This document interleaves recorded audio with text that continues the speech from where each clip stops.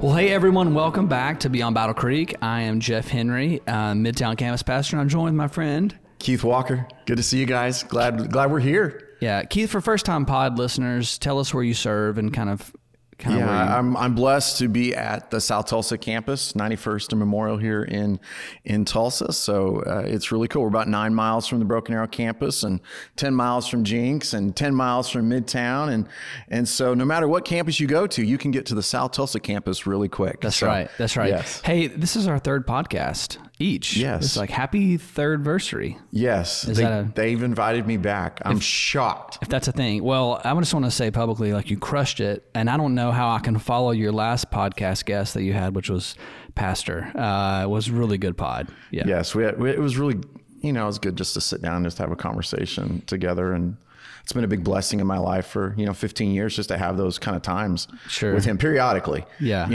And I think it's always refreshing. I felt like when I heard that podcast, like his heart opened up and you could hear him, and some of those things trickled into his messages like over the next couple of weeks, which is kind of cool. It's like, it reminded me of something I don't think that people always see on Sundays, is that a lot of his messages are overflows of his heart and what God is doing in his conversations and thoughts he's been having for a long time. And he just gets them out there on Sundays. So, well, people hear me say over and over again, about, when I first started coming here, how he influenced me into just making the Word of God such a big part of my life. And it's because that's him. That's who he is. I mean, he is in the Word, and it becomes a part of, if you get to be in different conversations with him, maybe throughout one day or 2 days, you kind of hear the same things come up over and over again, and it all comes back to the time that he spent in the Word. That's awesome. Well, I'm no Pastor Alex, but I'm glad to be with you today, man. Yeah, it's so good to see you. I'm glad we're together again. Absolutely. So we were just having this discussion offline. I wish we would have started it when the pod started. We were talking about school lunch growing up, and it started with, you've got your name actually on your coffee mug here that's in front of us. And I was kind of starting to make fun of you, and then I asked you if your mom used a Sharpie inside your lunchbox, and you were like, no, on the outside. And then you started telling the story about lunch growing up for you. Yeah. And just, first off, we're repping the Battle Creek. Yes. You can catch this in the store. Really good coffee mug, by the way. Very good. My name's on it because I leave it places. Like, I'm having a conversation, or I drink coffee sometimes all day, especially in the winter. Like, I just sip on it all day. Anyway, I'll leave it, but I hate losing cups. So if my name's on it, it's probably going to come back to me. But that all your mom wrote your name on? My mom did it because this has happened since I was a kid. And so I would leave things. And so whenever I would take my lunch to school, I would leave a lunch box, and I didn't remember where I left it because I'm just, maybe it's intelligence. Maybe it's not. Maybe it's forgetfulness. Did you make your own scatterbrain? Oh, never made my own lunch, by the way. I'm probably in the small percentage of people where from middle school until I graduated high school, my mom made my lunch every single day. Wow. It was amazing. Wow. Mom, thank you. What a blessing. And the Lord rained favor in my mom serving me.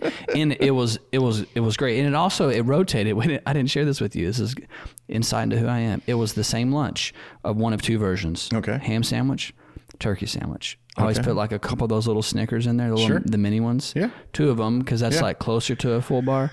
And then those little, the mints, like the ones we have at our campus, as the little circle white ones. The absolutely. Winter greens.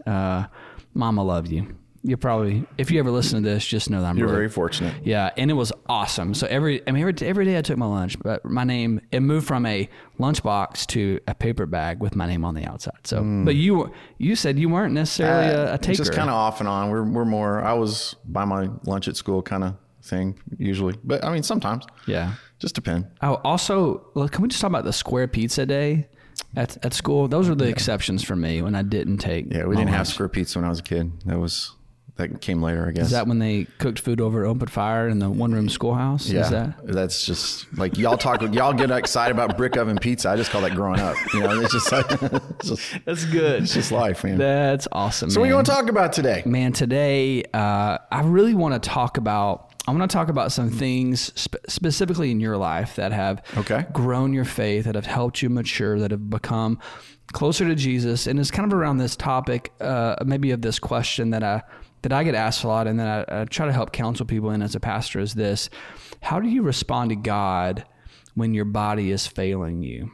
Yeah. So maybe physical ailments, maybe just things that happen inside, and you go through a really hard time. And this is a huge part of your story that I've learned a little bit over time. And I just want to kind of take a deep dive because I think it's an experience that God can use in you to help shape somebody today who's walking through that or that is walking alongside somebody in that. And so, and I know you've had a battle with cancer, and would you just kind of enter into this conversation by just kind of sharing how that started, and we can kind of walk through it. Yeah. It's when you started to say that about your body breaking down, you kind of looked me over. So I was like, oh man, he's like looking at me right now. I mean, we jokingly talk about how much older you are than me, but you know, yeah. You're not that old. Yeah. No, you know, I've been very blessed. You know, I look back on life and I'm like, man, I've lived a relatively healthy life, you know, and even when I did have cancer, I wasn't sick per se. It was more pain and suffering. You know, I try to be careful with the word suffering, you know, because compared to what a lot of folks have to walk through in life. But, you know, cancer is part of my story, and it hit me at a time in life where you just really don't expect to get sick. I was 40, right at 40, and in a career doing really well. And my children two of them were still at home, teenagers. One had just moved out of the house. Jennifer and I were right around, 20 something years of marriage at that point, and so, that's not something you think about. And, people they'll ask me the question sometimes. They'll say, well, how did you know you're sick, or what happened, or what kind of led into all of that, and what was it that why'd you go to the doctor? And I had a cough, like just this cough that would not go away.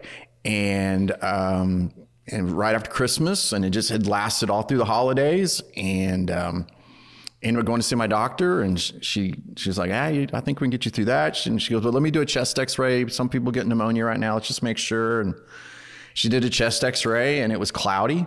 And God bless her, Audra. She just was like, hey, we're going to take the next step. I just want to make sure. And she sent me for a CAT scan the next day, just because she wanted to be sure, and did a CAT scan, and they called me back that day. Hey, your lungs look great, but you have a blockage inside of your trachea, what we all call our windpipe. And the reason I was coughing all the time was this thing was just in there. When I would breathe in and breathe out, it would just create movement, and it made me cough. And it was driving everybody crazy, including me.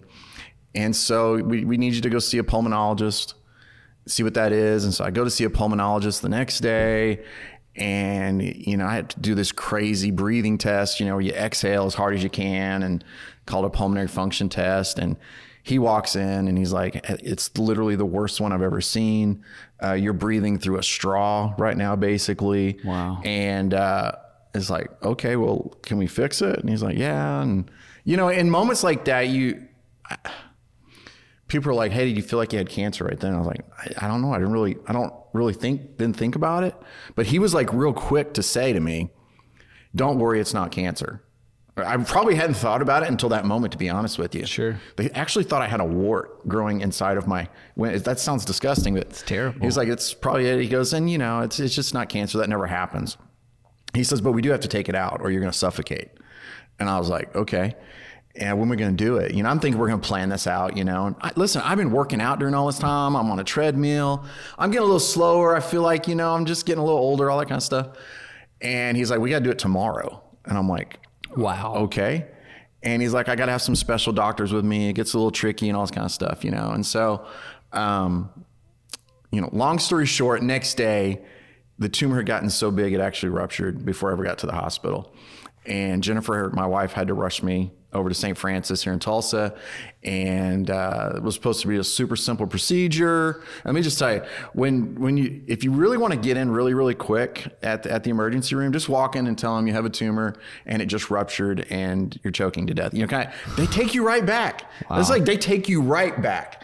And throughout that morning, people from the church would come to see me. Even Alex came to see me and pray with me. And ultimately the doctor, puts me under, and it was supposed to be real simple, but it wasn't. It took hours, and I woke up and I was on a ventilator, and that's freaky. Sure. You know, your hands are strapped in, and you know you can't figure out why you can't talk and all this kind of stuff, and so eventually they take it out that evening, and he comes back the next day. Well, he had told us, he said, listen, I won't know anything for a week or two. Takes a while to get the results back. Don't stress. It's all good. He walked in the very next morning early, and he said, hey, I just want you to know your lab results came back, and it's malignant. Like, he didn't take a breath. He just I guess maybe they're just get it out. And, you know, here I am, this 40-year-old guy standing next to my wife. They'd actually stuck me in one of the critical care units that night, but and you hear the word cancer, you know, or malignant. He wouldn't say the word cancer, actually. Sure. He said malignant. And, you know, they talk about your whole life running through your mind and all that kind of stuff. I think I kind of experienced that that day. And it was, you know, it's kind of a whirlwind right then. But actually, it's funny. I got out of the hospital that day. I feel better immediately because I don't have a baseball in my, It wasn't that big, but just to kind of give perspective in my trachea. But I get out that day. We actually go to a wedding that night. And this is the one where it got crazy for me. We went to a wedding that night. It was Jennifer and I and my daughter, Jessica. She was, I don't know, 7th or 8th grade at the time.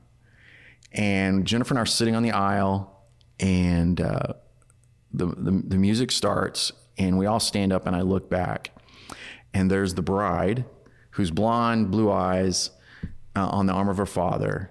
And I looked back a little bit further, and I saw my daughter.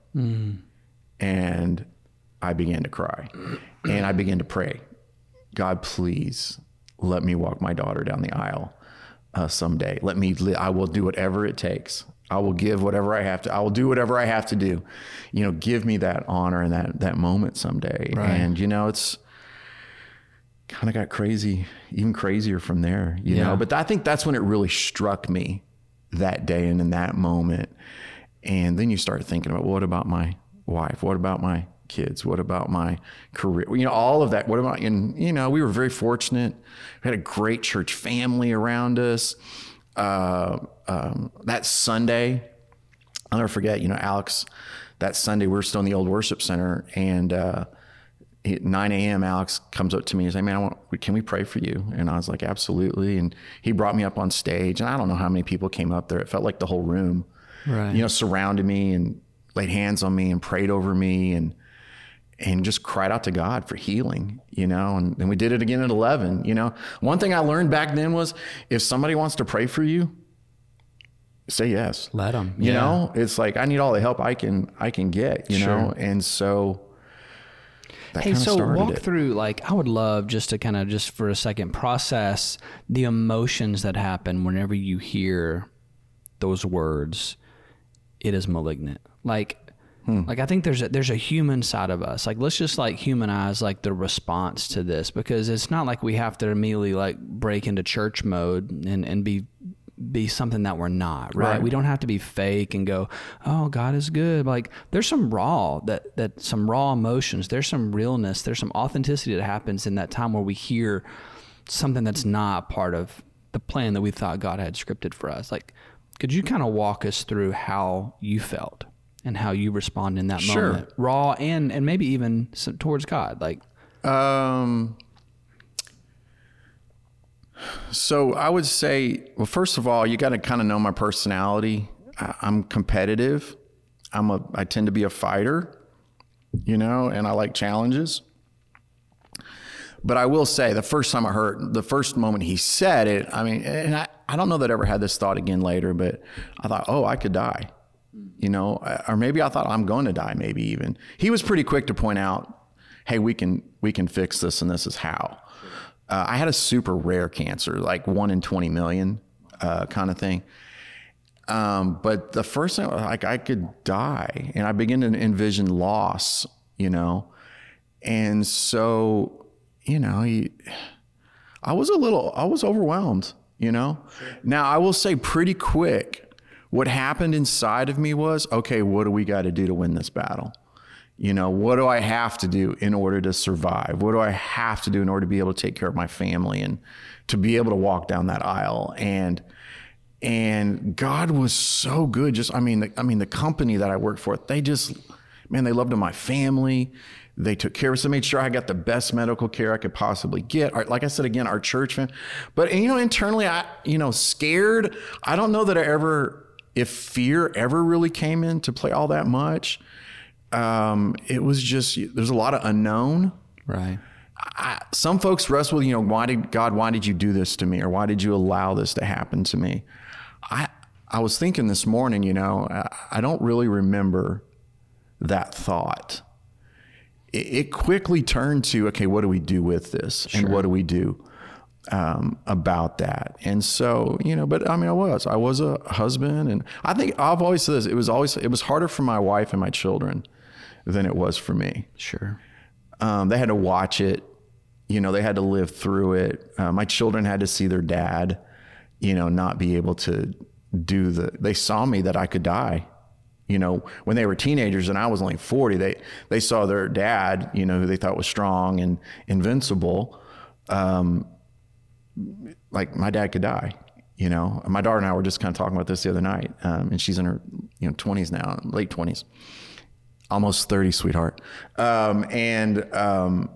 It's just, I think it was harder for them than it was for me. But I will tell you this, it drove me to God in a way that I hadn't probably up to that time. All I knew to do was consume as much of him as I possibly could. Sure.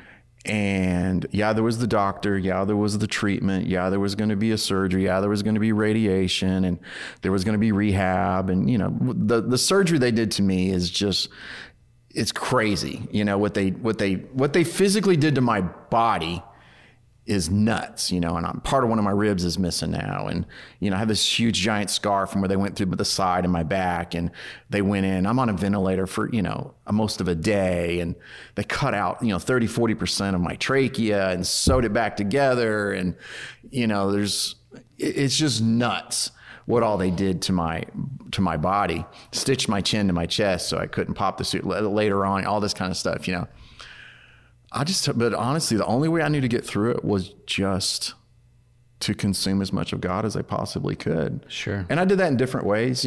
Some of it was reading scripture.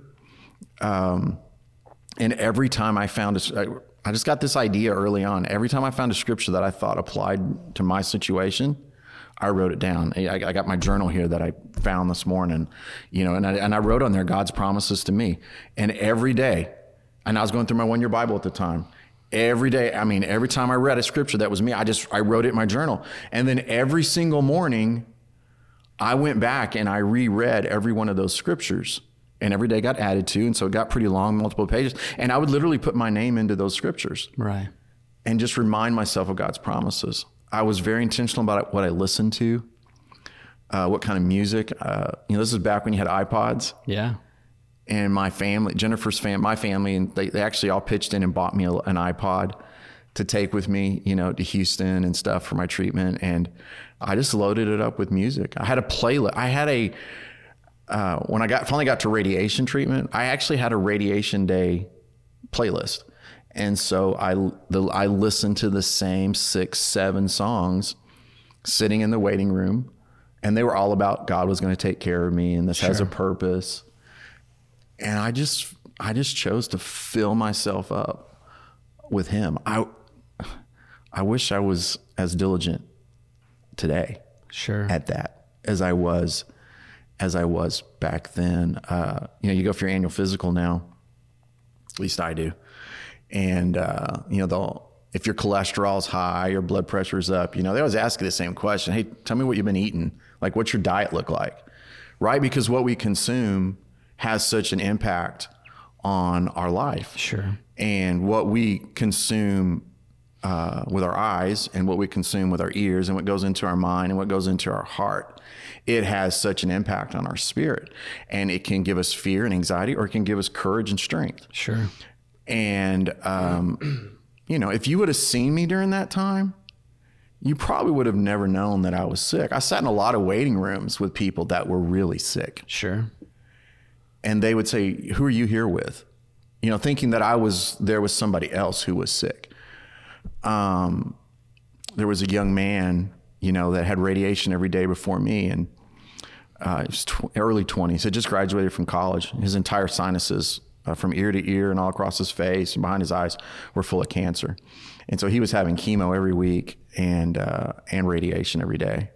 And he'd go right in front of me, and he would come out, and his mom was there with him every day, you know, and when he would go by, I'd smile at him. You know, I tried to smile. That was another thing I did. I tried to smile at everybody back then. And so he would come out, I'd smile at him, you know, and he'd go on, and he was so sick. And one day he went back for radiation, and his mom came over and sat next to me, and she was like, my son just, he wanted me to ask you a question. And I said, okay, what's that? She goes, he wants to know why you're so happy. He doesn't understand how you can be sick and you can still be so happy. You know, here 15 years later, you know, or 13 years later, whatever it is, the only answer I have to that is just what was in me, you know, and, you know, you have that whole conversation on greater is he who's in me than he is in the world. Well, you know, for me, it's like, he was greater than the cancer, right? You know, he was greater than the potential of everything, the hurt and the pain, the suffering, all that kind of stuff. So, you know, and there was all these great moments. I could talk all day about this. Were there moments of doubt and wrestling that you had? And if so, how did you work through those? Yeah, I'll tell you that the times when I struggled the most were when I was physically weak and somebody else had to do things for me. Even something as simple as mowing the yard, you know, or picking something up for me. Right. I remember when we got back home, you know, I thought, well, I'm going to go. You know, they said you can't go for too long of a walk, you know, and I'd done these walks in the hospital, you know. So when I got back home, you know, I decided I was going to go for a walk around the neighborhood just to prove them wrong. And I got like a block, you know, and I thought I was going to have to, you know, get on my BlackBerry at the time, and because Jennifer made me take my phone with me to call her to come get me. Sure. You know, and so when I was physically weak, that was when, here's what's great. It taught me that there are times in life you need other people, and you're not as strong as you think you are. You know, and that can be true physically, and that can be true emotionally, and that can be true spiritually. And, you know, we use that phrase around here all the time. Life is better together. Yeah. You know, that's true. It's not a phrase. Right. Yeah. I mean, it's a great way to articulate what we believe. Whenever you go through something like that, you realize that it's not just a phrase, and it's not just a value. It is the way that God has intricately designed relationship for us. I'm curious if you would have any responses to maybe how your view of God changed, and maybe how your view of your body has changed, right? Like there's a part where like I remember as a kid feeling invincible. I mean, like the daredevil in me would come out until something happened. I'd realize I can't take the bike off the ramp like I thought I could, or as an adult, I can't do, there's limitations. What changed about how you view about God and how you view about your body? My body, let's start with that one first. It's funny, going through it on the front side, the surgery and the radiation, you know, that was one thing. But really, I'll be honest with you, it's after. It's those 3-month checkups, and for the people that are listening right now and they've been through this, they know exactly what I'm talking about. When you have to get back in the CAT scan machine for the very first time for a follow-up, because because of what you've experienced, it can be positive. Like cancer can show up again. Sure. So every time you get in the machine, you're reminded, oh, I could be sick. Or every time you get an ache or a pain, you know, a bruise shows up, you know, and you don't know why, or you're feeling something in a certain spot, you know, the crazy thing that most of us do when we get sick is we get on the internet and we Google it. It's a bad idea. Doctors will tell you all the time, stay off the internet. And I'm like, I want information. Yeah. Don't tell me that. What did Dr. Google tell you today? Exactly. Yeah. And what happens is you get on there and you read all the worst stuff. Well, that stuff gets in your mind too. Right. And you start thinking about the word, and well, reoccurrent, when could reoccurrent? Well, like for me, is like what they knew at the time was, at 8 years, they felt like, those are the most likely to have recurrence. I'll tell you, when I got to the 8-year mark, that was a tough year for me. Sure. Because, it's like, oh man, this could be the year, you know? And so the more like checkups, aches and pains after the fact, it just, once you go through something like that, you can get sick, and that you could be sick again at some point. And so you probably feel a lot more vulnerable. In regard to my view of God, man, that is a great question. That's a deep, deep question. I think I was just reminded over and over again that he cares for me, that he's always with me. When I get introduced to somebody, or I find out about somebody who's walking through a difficult time, usually around cancer or something like that, I'll send them a text or a letter. I'll share a picture out of my journal of my scriptures that God gave me. And I always sign it with Psalm 16:8, and that was like the scripture that God gave me when I was walking. And it's just this reminder that God's with us always. Like he's literally always with us. And we are, alone. We might be alone from other humans, but as Christians, we're never alone. He's always with us. And I had a lot of moments where I was physically by myself during that time. Sure. But the one thing that God showed me over and over again is he was there with me. Laying in a radiation machine, you guys, most people probably think, oh, there's this laser beam that comes out, and it's burning your skin, all this kind of stuff, It's like getting an x-ray, and it just comes from different angles. At least for me, it did. It had 5 different angles, and the whole thing took about 7 minutes, and there was 5 different ones. And well, after a while, you know exactly how long each one's going to take, and I just remember I would get inside that radiation machine every day, and lay there, and it would do its thing. And well, your mind wanders, you're thinking about something. And I was constantly reminded, God's here with me. It's kind of intimidating to go into a room with this nurse or a professional, whatever it might have been that day. And, they put you in the machine, they get you all settled in, and then they leave the room, and you're literally in a vault. Like the door is like 12 inches thick, right? And you hear it shut. Kaboom, and they go to another room and they're talking to you on an intercom system, and you're like, oh, this stuff's kind of dangerous. You got to be in another room while all this is happening. But when all of that was coming at me and going through me, the thing that God was there with me, and I never was alone, when it hurt the most, and when you're vulnerable, you just get reminded God's there with me, and he lifts you up. Can I share one story? Yeah, absolutely. And I got to share this years ago. I got invited by Dan Sullivan. He used to be a representative here at our state to go be a chaplain for the day at the State House. And he said, hey man, would you just share your story? You got this many minutes, just give a devotion. And so I looked around the room that day, and I just saw all these people in that room. They're serving, they're away from their families, they looked tired. It was the end of the week. And it reminded me of these 2 people, Natalie and Jericho. And so I'm at the hospital. This is like maybe a day after my surgery. They're going to move me from the critical care unit to my room. And I get to my room and mind you, my chin is stitched to my chest. I got hoses everywhere, and pain coming in and out, and pain medicine and antibiotics, just everywhere, in my neck and my wrist, arm, everywhere. And we get settled in, and I just literally get into this bed, and for me to get comfortable was almost impossible. And Jericho and Natalie walk in, they go, hey, we got to go for a walk. Now, mind you, at this point, I haven't done anything without somebody physically. I'm like, I can't walk. And they're like, no, you got to get up and go for a walk, Mr. Walker. And just kind of I'm like, that's not funny. And it's well played. And actually. I said, well, I can't even get out of the bed. And they said, well, we're going to help you. And I said, okay. And so they pulled me over to the side of the bed, put my feet, literally had to move my feet down onto the floor. And they'd use the bed to kind of straighten me up, and get me up. And I'm like, in my mind, I'm thinking, now what? What do I do? I can't get up. And each of them, And it wasn't their first time to do this, obviously, but each of them got under each one of my arms. And at the same time together, they put their other arm around me, had their arms around I had my arm around their backs, and they literally lifted me up off of that bed. And all of my weight was leaning on them, and they were supporting me completely.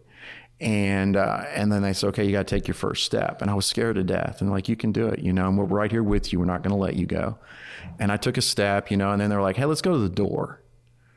Well, they never told me on the front side I was going to have to walk all the way from the bed to the door. They just said I had to take a step. Right. Well, then I took a step, and they said, well, let's go to the door. And so we got to the door. Well, then they kind of tricked me, because like, hey, well, let's go out in the hall. Let's walk, And I'm like, I can't leave the room. And like, no, we're right here with you. We're going to hold you up. And they did. That first trip, they literally walked me around the whole thing. They supported me completely. I had this tree of medicine that came with us, and Jennifer was pushing it.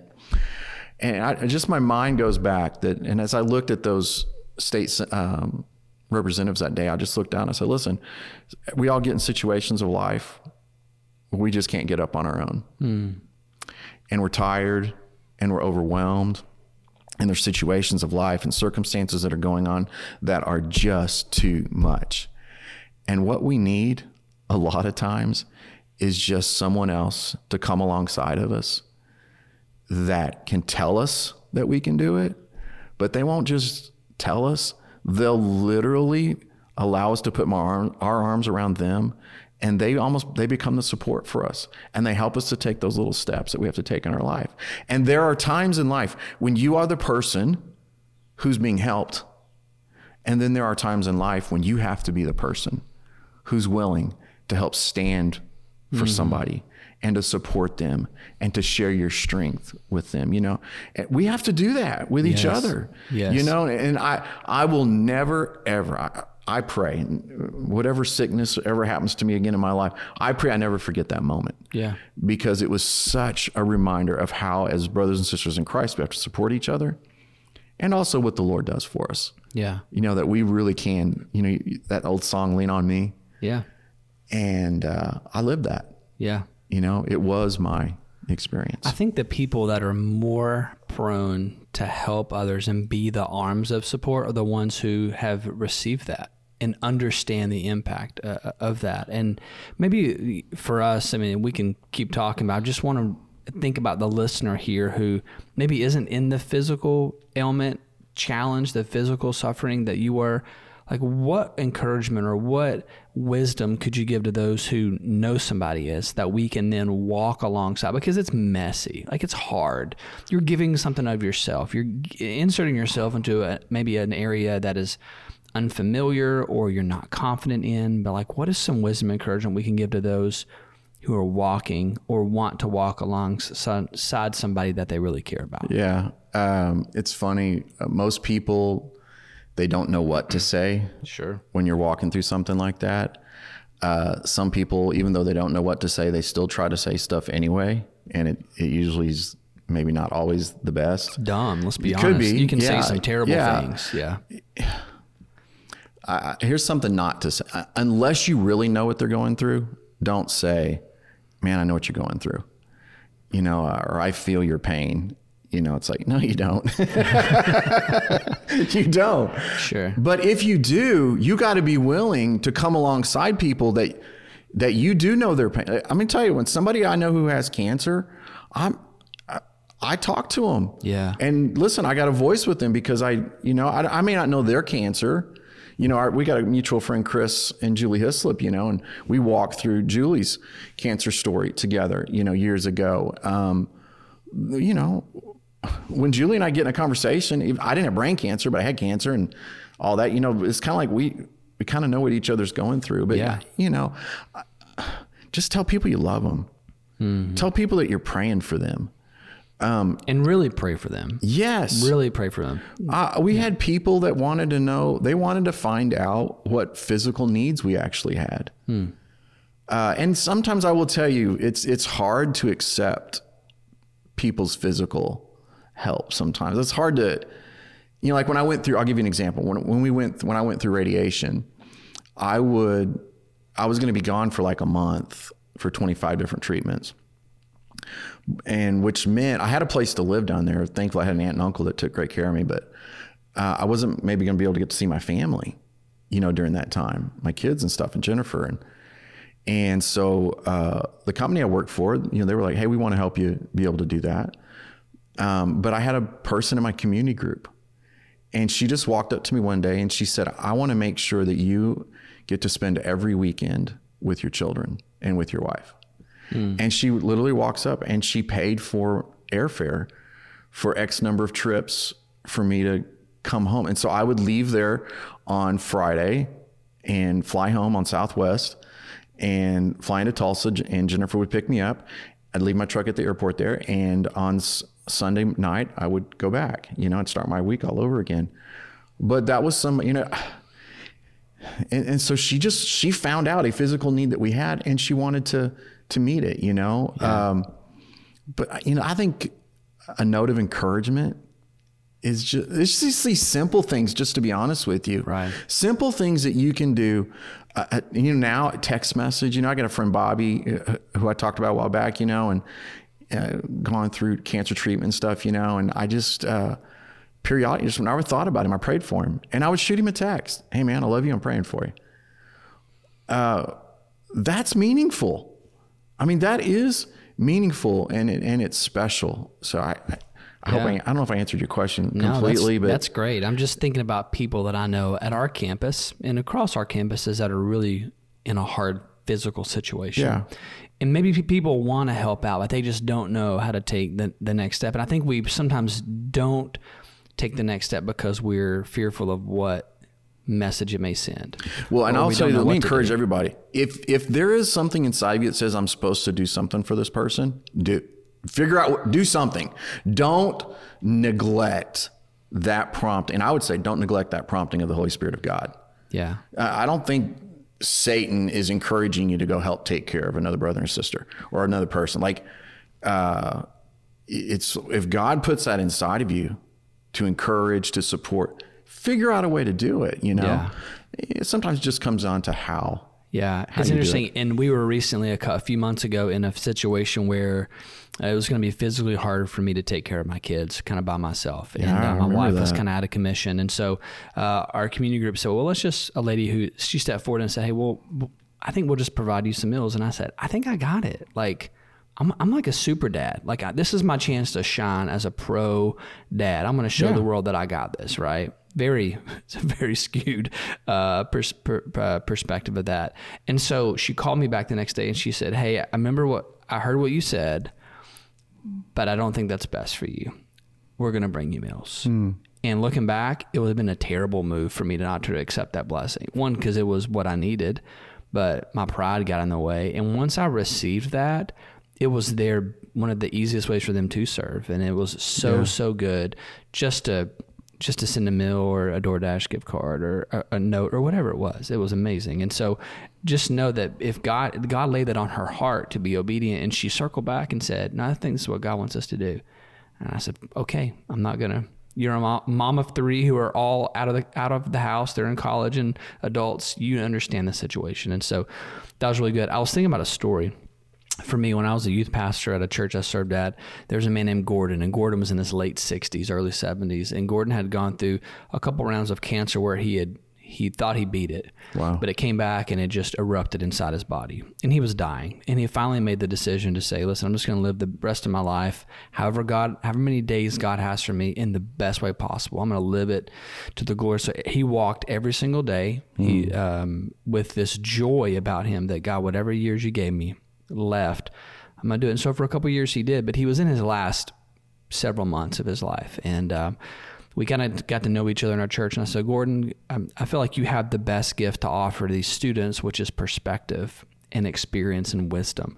Could you come share about your experience? And he said, I would love to. And so we had an interview with a dying man, which is kind of a morbid thought to share with students, right? Like this idea that you're talking to somebody who's literally dying. Like we're all dying, obviously, since the day we were born, but he has a finite number of days left. It's very near. And one of the things that Gordon shared with me, he said, every time I think about the pain that is in my body, I'm reminded that God is drawing me closer to him physically every single day. He said that God is, my days are numbered. And so the joy that is before me in heaven is closer than it ever has been. And he brought up a verse, and this has been 13 years ago, 2007. And he brought up a verse that I want to remind us all today. Psalm 73, it says, my flesh and my heart may fail, but God is the strength of my heart and my portion forever. And he said, every day I'm reminded of the fragility of my life, the fragility of my body, the susceptibility for it to be so, so fragile. But he said, God will never fail me. My heart may fail, this cancer may fail my body, but he said, God is the strength of my heart and my portion.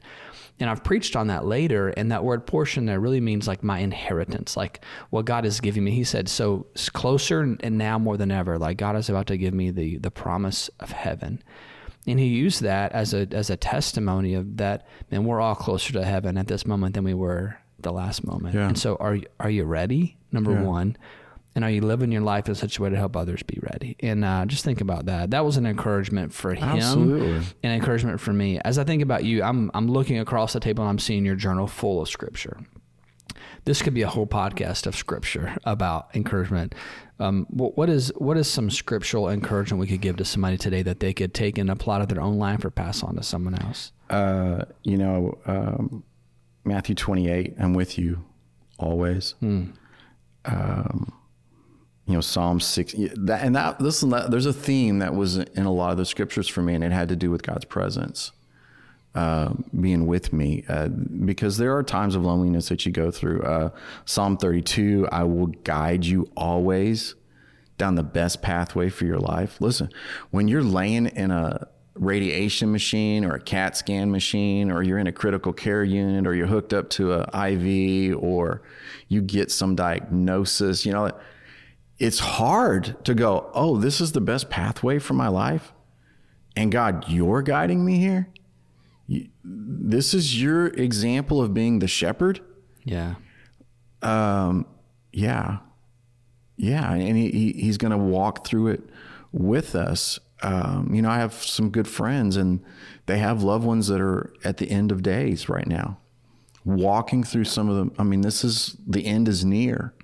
And my heart goes out to them, and it's like, well, why does this linger? Why does this keep going on? And I listening to a preacher the other day preach, and he just said, listen, God has a purpose for every one of our lives. Literally every minute of our life, God has a purpose, and he still has a plan for us. Right. And you're like, oh my gosh, how? But he does, and you're still usable. Happy are those who obey the Lord.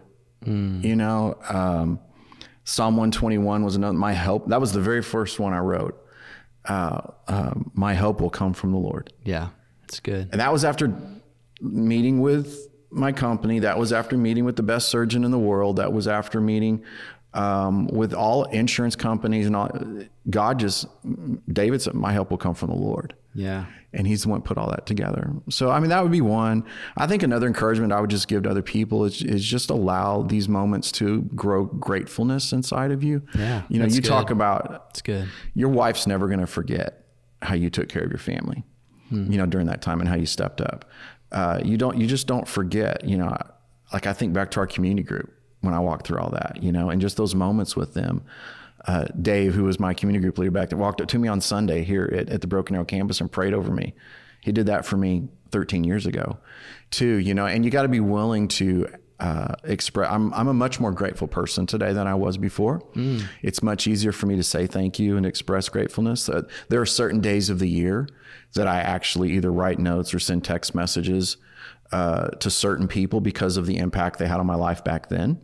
And I just try to remember to say, hey, thank you. I think I'm alive today because of what you did. I'd be remiss not to just how grateful I am for my wife and what she walked through during that time. I was showing you this notebook right here next to me a while ago. These are the notes that my wife took at the hospital and while I was sick and all that kind of stuff, and she just loved me. She took care of me. And here's what happens. and maybe this can speak to people who are going through a tough time right now, just to be mindful of those that are taking care of them. I can remember in the hospital being nice to everybody and saying thank you, and to the nurses and the people that would come visit, but not Jennifer. Like, I kind of just like took her for granted. Sure. And I could just be completely real with her.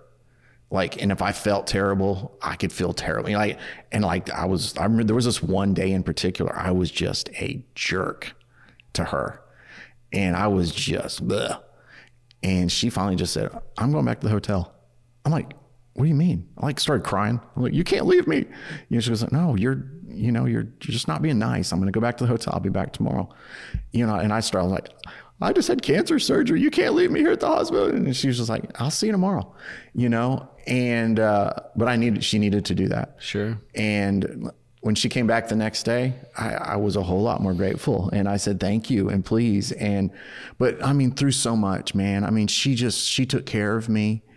And she loved me. She took care of our family during that time. It's tough. She tells me stories now about going into the closet and grabbing one of my shirts, just because of the scent that was there, or my pillow on the bed, and crying, and trying to just protect the kid. What she did, man, was I'll never forget it, For sure. And I just love her. I'm just so grateful for her and just everything that she did for me and continues to do for me, and we do that for each other. Yeah. I mean, that's just part of life and marriage, but gratefulness, and so people who are sick right now, make sure you're grateful and thankful to the people that are taking care of you. For sure. And for those of you who do take care of us, thank you for all that you do. It's so meaningful and very special. I've never walked through a personal ailment like that, such a challenging thing. But I have had a friend who was going through a really hard time, and I didn't know how to encourage him in it. It's a situation I'd never been in. And so I had our whole church staff email me verses of encouragement. And the pro tip that I'm thankful the Lord dropped is I took all those verses and compiled them and put them in a note on my iPhone, just called verses for comfort and encouragement. And so, I've got like 20 or 30 That's verses awesome. that I can always drop and copy and paste into somebody's text or That's awesome. write it down. And the one from me that I'd never read, it was in Isaiah 46:4. It says, even to your old age and gray hairs, which I'm gaining more of every single day, old age and a lot more gray hairs. He says, I am he who will sustain you. I have made you and I will carry you. I will sustain you and I will rescue you. So look at the bottom of this page in my journal right here. Look at that. Isaiah 46. 3 and 4. 3 and 4. It's a great verse. Even to your hairs are gray. Like, I will not give up on you. I will sustain you. I will uphold you. And I just think about that for me as a verse I share with a lot of people. And so if you're listening out there, you're watching this, like, think about, like, what are some verses you could just have on hand? Because out of the overflow of the heart, the mouth speaks. And sometimes I have to prompt my heart a little bit to be like, what do you really feel? And this is a good way to keep this in front of me. What are some practical things for you? You mentioned some scripture that's been encouragement to you. Like, how do you help others now in this situation? And maybe even I could ask, have you been able to use this story to help someone else in their situation? Yeah, usually that story helps people that are walking through it.